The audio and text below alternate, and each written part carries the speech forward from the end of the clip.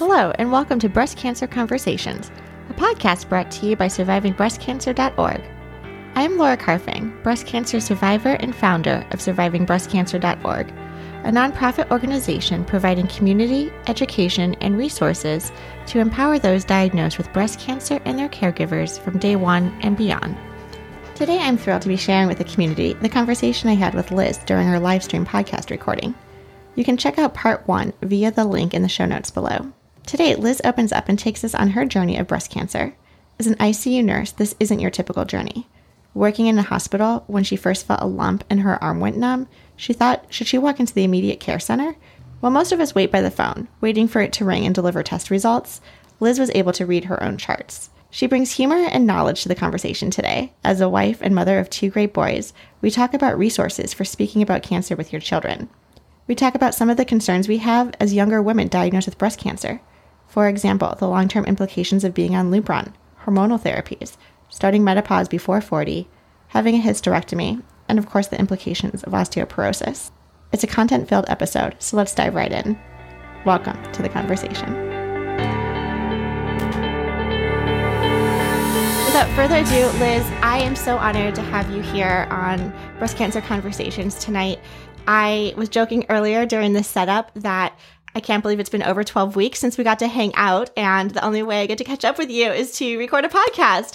So I miss you, but I know you have been incredibly busy in the ICU, working crazy hours and saving lives, not just our lives, saving lives of like breast cancer, but also like lives of people who have been diagnosed with COVID. And so for that, I first and foremost want to say thank you to the work that you're doing on the front lines every single day. So thank you. Thank you so much. I'm so excited to be able to be on here and talk with you. We've talked for so long about doing this, and we finally just said we need to do it, pick a date. Yes, exactly. I was diagnosed actually at 34 years old, about 2 years ago. I actually felt the lump. I always wore underwire bras, and my bra was really annoying in one specific spot. And I just kept trying to readjust and whatnot. And then I felt a lump, and, your initial thought is like, oh shit, like, what is that? And then it was part of me was like, okay, I don't even want to touch it again. I don't want to feel it because maybe it's not there if I don't touch it. And ironically, I also was having some arm pain, some weird feeling tingling in my arm. And the nurse in me then is thinking, oh my God, I'm probably having an MI. I'm having a heart attack. And, I'm too young for this, but, what do I do? And so one of my really good friends is an emergency room nurse. And I said to her, would you feel like, look at me crazy if I walked into urgent care and said, I have arm pain and I have a lump on my breast?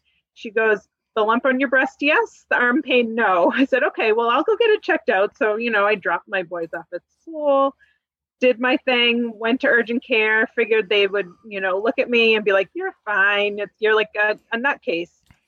And I really kind of like, that's my personality is kind of to just joke about things and make light of them.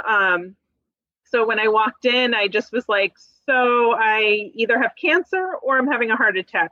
Not sure which, maybe both. And so you're literally thinking these two things, like, oh yeah, 100%. And the medical assistant was like, okay. So the physician assistant walked in and she goes, so I hear you have cancer and you're having a heart attack. I was like, yep. Yep, I am. And no, she said it in a joking way. So, to go along with how I was acting. And they did labs, they did an EKG, nothing panned out. She really thought the arm pain was like a pinched nerve. And then she couldn't even feel the lump. And I was like, I swear it's there. I'm telling you it's there. I'm not making this up. Then she left the room and I'm like feeling for trying to find it. And I found it and I would not take my finger off of it until she came back and felt it. And she's like, yep, it's there. Obviously you need a mammogram and an ultrasound. Those things typically aren't done like on an emergency basis. She called upstairs and was like, got me in a couple hours later. And I was really thankful that that she really advocated to get me in so quickly. And I actually am really friendly with her now. And I constantly am saying, thank you for pushing for, early scans and stuff. And I didn't even leave the building. I had like 3 hours in between from me leaving urgent care to my mammogram and ultrasound. And I just sat there in the waiting room, like waiting, watching the TV, watching the people go in and out. And finally, they took me back and they did the ultrasound first. And it's just, you have that feeling, you see their facial expressions, and you just like your stomach drops. And the radiologist came in and was like, yep, so no matter what it is, we're going to have to biopsy it. And no matter what it is, it will have to be removed. And he's like, so we'll schedule your biopsy. And I was like, nope, there is no scheduling. We are doing this right now. And he's like, yeah, we don't typically do them in the same day. And I just was like, oh, no. I have watched biopsies. They're quick. You can do it. I have confidence. You can do it now. And he's like, let me go talk to someone. And he left, came back, and he goes, we'll fit you in. I was like, thank you very much. Yes, you will. I just was like not taking no. I wanted this done. And I think he picked up on the fact that I was not leaving without a biopsy. Totally. But also, like, my heart's racing, you're panicking, then you're being pulled in for a mammogram, and you're just like back and forth between different rooms in the little waiting room. And there's other women there, and I'm in tears. I'm on my phone texting a friend who works in oncology to, the nurse navigators coming in and talking to me, asking what surgeon I want. It was like so much happened in like a 45-minute period that I went from just coming in for a mammogram and an ultrasound to now having a surgical appointment, getting a biopsy, calling out of work for the next day because I had lifting restrictions due to the biopsy for 2 days. And it was like such a whirlwind for just 45 minutes that felt like 3 hours. It was just crazy. I look back and I was like, what the heck happened that day? Completely. And, I think on one end we're torn, right? It's like, do we want to know? Do we not want to know? We have a pit in the stomach that we know what the answer is. And I'm always interested to hear why some people get an ultrasound first, some people get the mammogram first, et cetera. And so did you ever end up having the mammogram, or was it just the ultrasound to biopsy? No, so I actually had both, but I will tell you, after my ultrasound, the tech had said, I don't know why they brought you back here first. Our protocol is mammogram first. And I was like, I don't know. I just went where I was told. So right, things not to say to the patient. Yeah, exactly. I was like, I'm not sure why they brought me to you, but they did. I think ultimately they had ordered both. And so I don't know why it matters the order of them. But regardless, I had them both. And then I had the biopsy, and they did another one after another mammogram after the biopsy. So yeah, I'm not really sure the order of them or why. Yeah. And good for you for advocating and saying, I'm already here. We're already taking time off of work, and there's no need to reschedule. Like, if we think something needs biopsy, do it right now. I think we're always utilizing the term, and I don't want to make it sound cliche to keep advocating for ourselves, but you really have to push and demand. And I think it's so easy just to assume, especially in a culture where we just assume whether it's like authority figure or doctor or they know best, for us to really say, and I think as a female, for our intuition to say, no, like, you're doing this right now. And we talk a lot also about, the various toxicities that are going through our systems, whether it's chemotherapy or radiation or anything that we're putting into our body. And one of the topics that came up not too long ago was the financial toxicity and the additional components of taking time off of work, trying to find childcare, the driving back and forth, paying for parking, like all of this added expense that goes on with, sure, we want to schedule and let's book 6 weeks out. But what that actually does from the patient experience is it adds up, and it's something I'm glad that we're talking about, and so good for you. I applaud that. So how was how soon after the biopsy did you find out your results? What was going through your head at the time? So my biopsy was a Monday afternoon, and I actually read my own results on a Wednesday afternoon. Wait, what? I read my own results. Uh, the perk and the downfall of working in healthcare and working in the same system that I get my medical care is I have my electronic medical record on my phone, and I was a crazy person stalking my chart. And they had told me it would take 48 hours, potentially, Wednesday late or Thursday morning, the results would pop up. But I was crazy, like every hour checking my chart, looking for the results. And I was standing in the kitchen and with my husband was cooking, and I read my results and I just said, I have cancer. And I then went into like survival mode and like, okay, what do I do? Like, what's my next step? What does this mean? I did what every nurse tells you not to do, and I started Googling, yes. What some of the, I'm an ICU nurse. I don't do diagnosing oncology and on all the specific tests and what they mean. And so all like the little, the HER2 and the FISH and all that. And I was like, what does all of this mean? And I'm texting my friend who works in oncology and asking her what it all means and whatnot. And then actually about an hour later, the physician's assistant that I saw in urgent care called to ask how I was doing after the biopsy.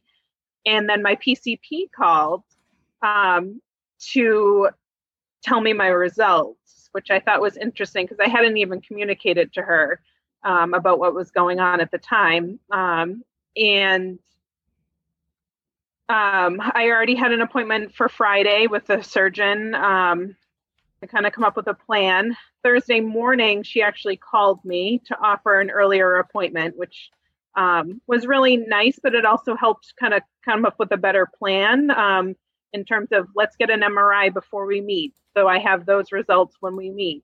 Thank you for sharing all of this. It's so hard to, I think, relive that experience. I don't know if it ever becomes easier for us to pinpoint and remember that exact day where we find out we got diagnosed with cancer. One question that I think comes up a lot is, how do you tell your husband, how do you tell your spouse, your loved ones? You're a mother of two, correct? Mm-hmm. I have two boys. What I understand, the survival mode. I think that's instinct, right? Okay, let's get into practicality mode. We have to make appointments. We have to get things set up. Can you share any tips or advice or how you navigated that piece? Yeah, for my husband, he was there and it just came out and I was reading my results. He also works in healthcare. So he, understands the craziness of being able to read your own chart. But I think I told two of my really close friends first pretty quickly. And I think the hardest call for me was actually calling my mom to tell her. And that's really when I broke down. And so I think she was the hardest phone call. In terms of telling my kids, they were little, kindergarten and first grade at the time. So I wasn't really sure how to tell them. And thankfully, my oldest is pretty oblivious to the world. So he wasn't picking up on a lot of me being upset at the time and whatnot.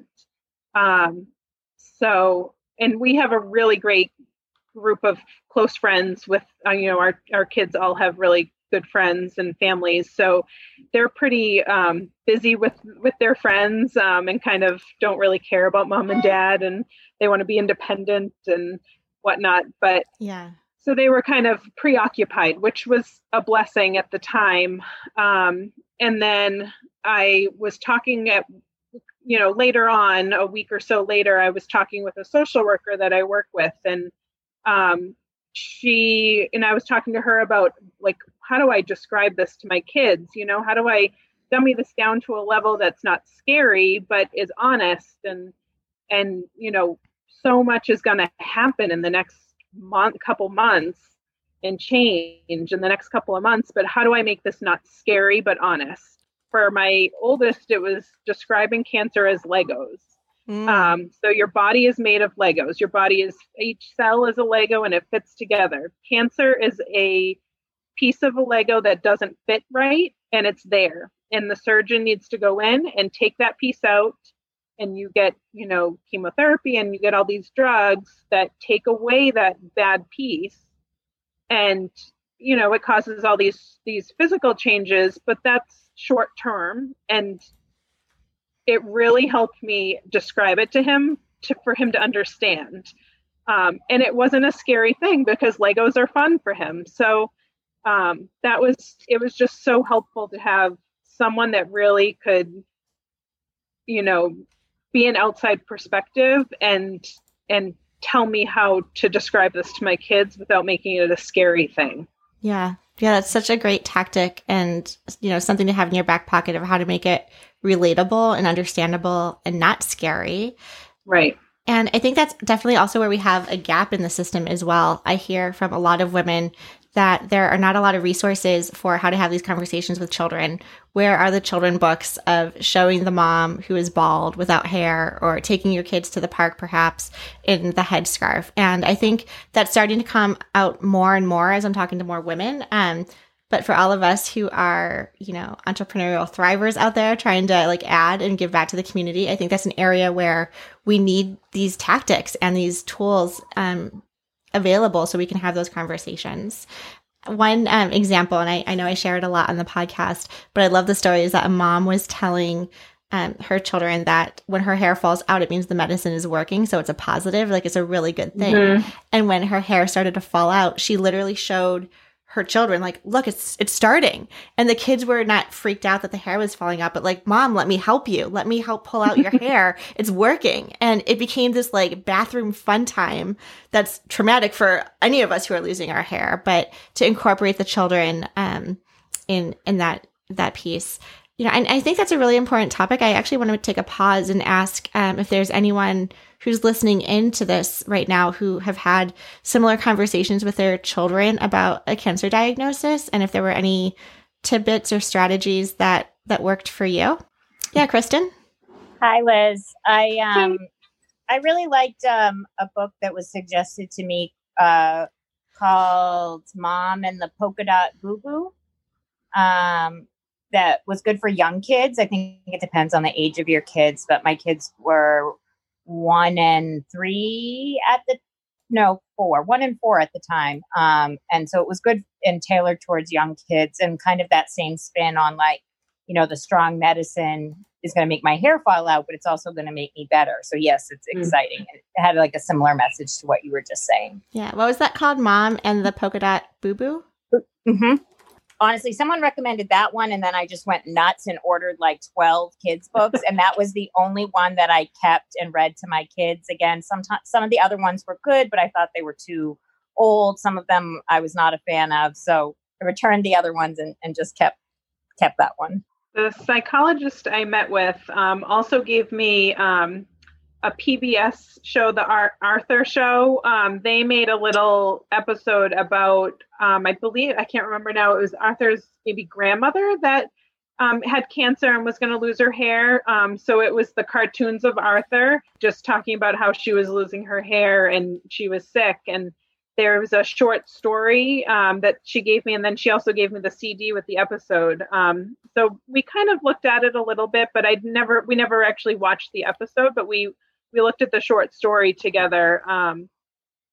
So that also was a really good resource because all kids know Arthur for the most part. So exactly. Fast forward, we got through the family. You're taking us on this journey, and then what? So you find out your results. Did the results tell you what type of cancer it was at that time, or was it still too early to know the pathology and the characteristics? Yeah. So it initially it did tell me it was estrogen positive. And the HER2 was still pending at the time, but when I met on Friday, when I met with the surgeon, that was back, and it was HER2 positive. Oh, it was? Okay. Yeah. And that's been consistent even after the surgery? Well, ironically, no. So with the pathology from my surgery, it was HER2 negative, but we still treated my cancer as HER2 positive. the size of the tumor from the initial ultrasounds and mammograms was much bigger at the time of surgery. So they just felt like it was changing so rapidly, and it was a fast growing tumor. So they decided to treat me as HER2 positive anyways. I feel like we're cancer twins more and more every single time I talk to you, Liz. That happened to me also, but I didn't know it was negative until like a couple months ago. I didn't know that it changed. I was operating under the impression that I was HER2 positive, and also because I was on one of the immunotherapies, Herceptin, for the 12 months that aggressively treats that type of breast cancer.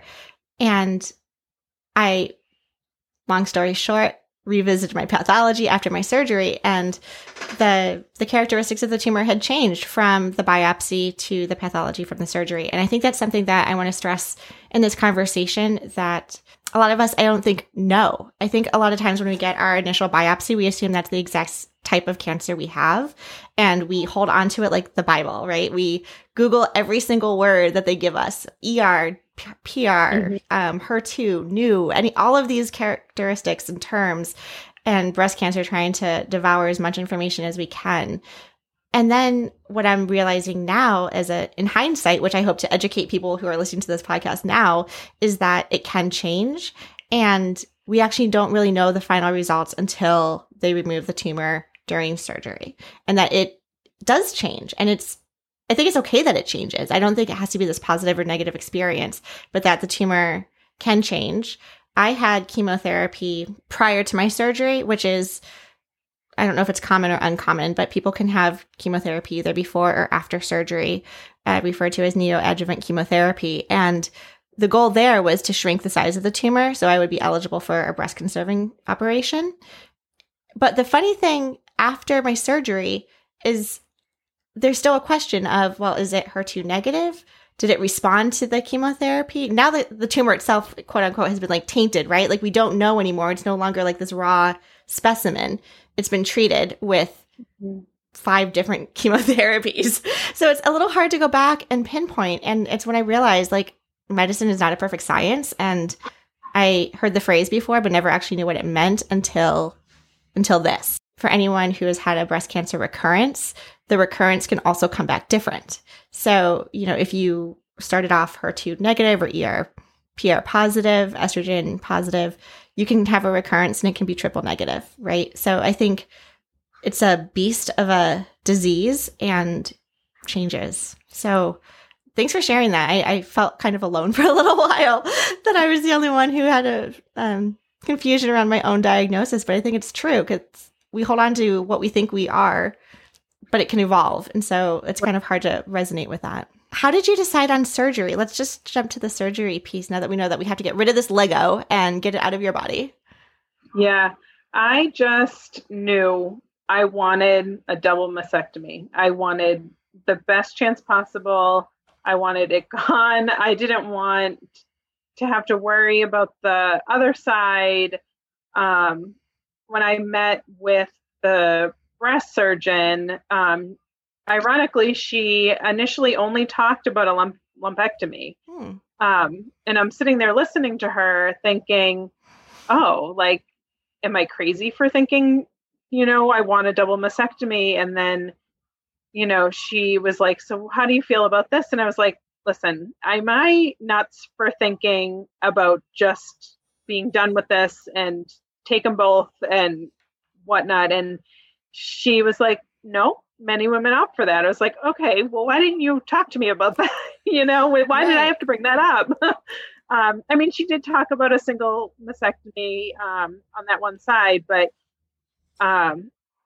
yeah, so I pretty much knew off the bat that's what I wanted.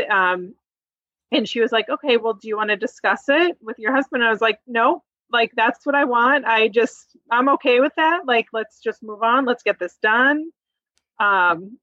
Just take them. I don't need them anymore. And so, yeah, for me, it wasn't a hard decision. I wanted the kitchen sink thrown at me for treatment. And that was part of the aggressive treatment. So many emotions right there. Okay, first off, one, like, why isn't all the options presented? Right. That's issue number one. Especially with the option of not having any reconstruction after surgery. That has been a theme that, don't get me started on that soapbox. That's another podcast. Two, I have a question. Did you research different types of surgeries when you were diagnosed to know that mastectomy, like a double mastectomy, was an option for you? I mean, these are some terms that like I wasn't familiar with. So to go in and know that I wanted X, Y, and Z, did you do some research leading up to that? So no, not for that initial appointment. So that was with just the breast surgeon. So she was the one that was just doing the mastectomy. Okay. And then the following week, I actually met with the plastic surgeon. And she had actually given me like 3 different options in terms of types of reconstruction. And she really laid it out there in terms of like, implants and, the different flaps and whatnot. And she was completely honest in terms of the recovery time. And my goal was to be done with this, get back to work, move on with my life. And that for that to happen in a short time was with one surgery, was just implants. And so that's really what I based my decision off of, was the recovery time. Absolutely. And the second piece of emotion was, do you need to ask your husband? Okay, girl power right now. Like, are you kidding me? Yeah. Another episode. But ironically, like I didn't even bring my husband to the appointment. I brought my best friend. Yes. Because I mean, my husband and I were like 2 ships passing in the wind with work and everything. And with young kids, we like, if one of us is always home with the boys. And I think a lot of people do make decisions based on the recovery time. Again, going back to how long am I going to be out of work? When am I going to be able to resume this normal? One thing I personally struggle with is that no one told me when I got diagnosed that it wasn't going to go back to normal. No one said it was just going to continuously be different. If they told that to me at the time, I probably would have thought they were lying. But, different isn't also a bad thing, right? I think there's a lot of positive and silver lining. But I also acknowledge and have a lot of conversations with women where we do want to do direct reconstruction and the mastectomy direct to implants, but there's also opportunities, unfortunately, for complications and needing more surgeries, even if you don't plan on that. Did that experience ever happen to you, or was it a smooth transition? Yeah, so I didn't have major complications. I mean, I guess I wouldn't call I had 2 more surgeries afterwards. I wouldn't call them complications per se. So I was told there was always that potential for not being able to do the direct implants and having to do expanders, but thankfully I was able to do the implants directly. Afterwards, I mean, I had a small hematoma and I had to stay over 1 more night. Fine, no major complications. The drains are terrible. I mean, they didn't completely tell me how long the drains would be in, and I mean, I guess they can't predict that either, but every appointment I was like, okay, they're coming out. Nope. I always had one left in. So it was like such a downer when you would leave and you're like, I gotta come back. Like I still have this attachment and whatnot. But how many drains did you have? 4. 4. Okay. I had 3. Yeah. 4. Terrible. It is the weirdest feeling when those suckers come out. It's like, I don't know how to describe it. It is a snake being pulled out of you. And it doesn't hurt. It's just a very weird feeling. Yes. Can you describe what the drains are for people who don't know what drains are? Yeah. So they're, we call them JP drains. They're like bulb suction drains. They're long. They look like snakes. Like it's a long plastic drain that it's kind of flimsy, but it has little holes and the bulb causes suction and just drains that excess fluid. So it doesn't cause, fluid pockets and infection and whatnot. But yeah, so, I mean, that was no fun. And then I did not have a nipple sparing surgery. So I did opt to go back and have nipple reconstruction and fat grafting. So that was done. I don't even remember now the time frame after my surgery, but so I had that done. That, recovery wasn't terrible. And then, a year or so later, I just felt like, after the implants settle, I felt like one side just seemed a little larger than the other. There was like a little fat, extra fat underneath.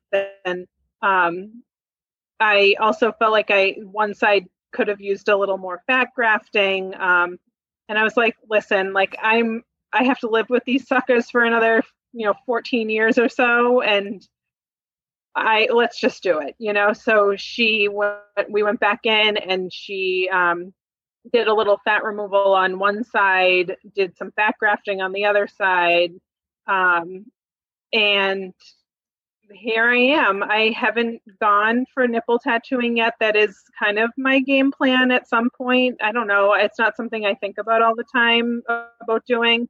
At some point I will, I think. Yeah. But I'm not, I don't know. That's another commitment that I don't know if I'm ready for yet. Sure. So we'll see. I feel like I can talk to you for another 45 minutes about everything that you just went through. There are two burning topics that I would like to make sure that we cover in this recording as well. Is one, and forgive me if I'm totally misquoting the type of operation you had.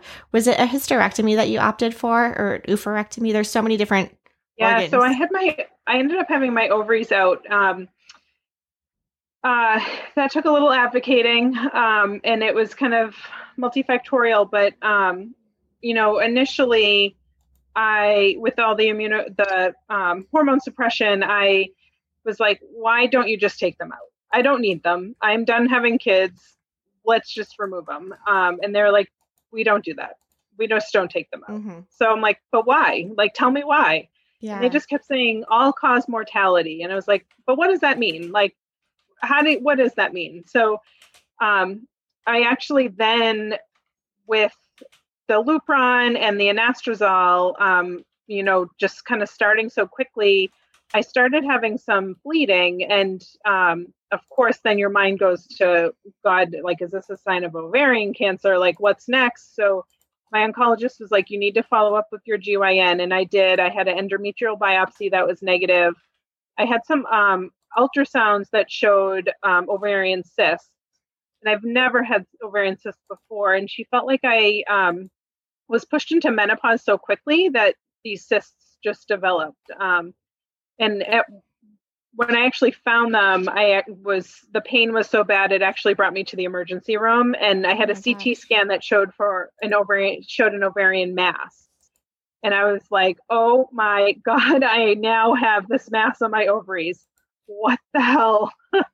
And that poor emergency room physician, I think he was like, who is this woman? Because I was like, I refuse to leave without an ultrasound. I need labs drawn. I need my tumor markers checked.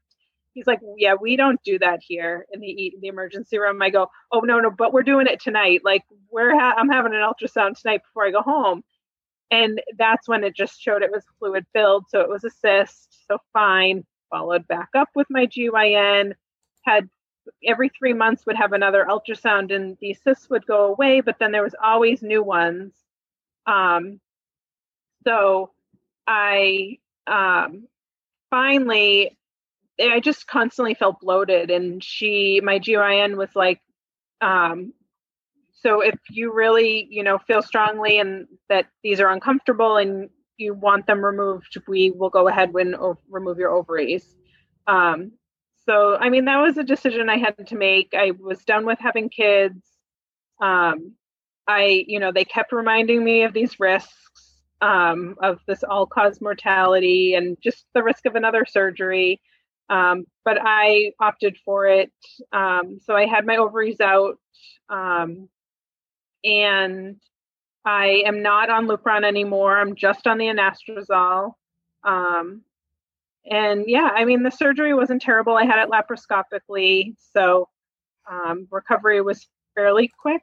Within 2 weeks, I was back to my normal business and back to work. So And I understand there is other parts of your body that produce estrogen. So I understand the anastrozole, but in terms of the Lupron, why do I need a shot in the butt every month for 5 years if I can just take my ovaries out? I mean, point blank, right? I mean, the shot in the butt is a pain in the ass. Literally, yes. No fun. So I just was like, let's just be done with this. And I think that tells you how bad it is if we're willing to take a surgery to remove organs that we don't want that shot. Yeah. I do have to ask, as someone who's also considering, being thrown into medical menopause, as you can tell, I'm having like hot flashes constantly throughout this entire phone call and recording. But my fear is this going to get worse for me if I have the operation, right? Like we think we know what menopause is, but when you get into, I don't know if like the drugs emulate it or surgery throws you into it also. Is there like a before and after in terms of your side effects? The hot flashes were slightly worse for maybe the first month. Mm-hmm. And now, honestly, they're about the same. I have horrible hot flashes at night. Like wakes me up no matter if I sleep with the air conditioner right on top of me. So no matter what, without fail, between 2 and 3 a.m., I'm awake with a hot flash. And then a few times throughout the day, but those are fairly manageable, but the nighttime ones are terrible. Yeah. But for the most part, they're the same as before my surgery. And then my other side effects are really the same. I have a lot of joint pain from the hormone suppression. That's no worse than before for me. So one of the things that I am teetering about is like the osteoporosis, knowing that when you're forced into menopause, and especially at our younger age, being diagnosed with breast cancer under 40 and then thrown into menopause way before we're expected to be, the long-term effects of osteoporosis and our bone strength. So even though I'm on suppression right now, there's a glimmer of hope in my mind that I can still avoid that. And then if I take the step to actually do the surgery, I am kind of shutting that door, if that makes sense. And, I don't know where I land on that. I feel like there's a glimmer of hope for everything. I'm also someone who did not like harvest my eggs or do anything like that. So there's like a glimmer of hope that like maybe one day there'll still be children, or maybe, I'm just kind of waiting for like time to shut those doors versus me needing to confront the issue and make a decision. Right. So that's kind of where I'm at. And then I just saw the chat come through with Deborah. I think she was mentioning that her surgery is scheduled right now for middle of August. And, it's still challenging because, this is a big surgery, but do we also want to be on medication for the next 5 to 10 years? And so we're weighing all of these things. I know a lot of us are also talking and having conversations a lot around holistic and alternative medicines. What can we do naturally to prevent cancer from recurring or spreading and, reverse everything that we've gone through. So it's a personal decision. I'm not ready yet to look myself in the mirror and make a yes or no, but I think hopefully with time and talking to more women about their experiences, I think will help us kind of guide that. And it's nice to see someone on the other end talking so positively about that. So thank you. Thank you everyone for joining us for part 2 of this series with Liz. Today she obviously was sharing a little bit about her story. We learned a lot about coping with cancer and children and how to have some of those difficult dialogues, plus the dreaded Lupron shot and some surgical options such as a hysterectomy to relieve some of that. I loved that we were able to take a deep dive into menopause and especially being forced into medical menopause and what some of those effects are long-term for younger women diagnosed with breast cancer. If you missed part 1 of this series, I will hyperlink it down below in the show notes, but you definitely want to check out Liz's dialogue with us on the podcast Breast Cancer Conversations, where she takes us on a live tour of what it's like to be an ICU nurse in one of the major Boston medical hospitals during the time of COVID. Thank you for tuning in and listening to our podcast. If you would like to find out more about our organization and upcoming events or ways to connect, you can find out more by going to our website, survivingbreastcancer.org. I would like to acknowledge that all of the information on our podcast is from personal experience and not a substitute for professional medical advice. You should always consult with your medical care team. If you're looking for specific topics or would like to be a guest on our show, you can contact me directly at laura@survivingbreastcancer.org. And of course, we have a couple of social media handles. You can follow us there too. survivingbreastcancer.org, all one word, and then also via the podcast Breast Cancer Conversations. Until next time, keep on thriving.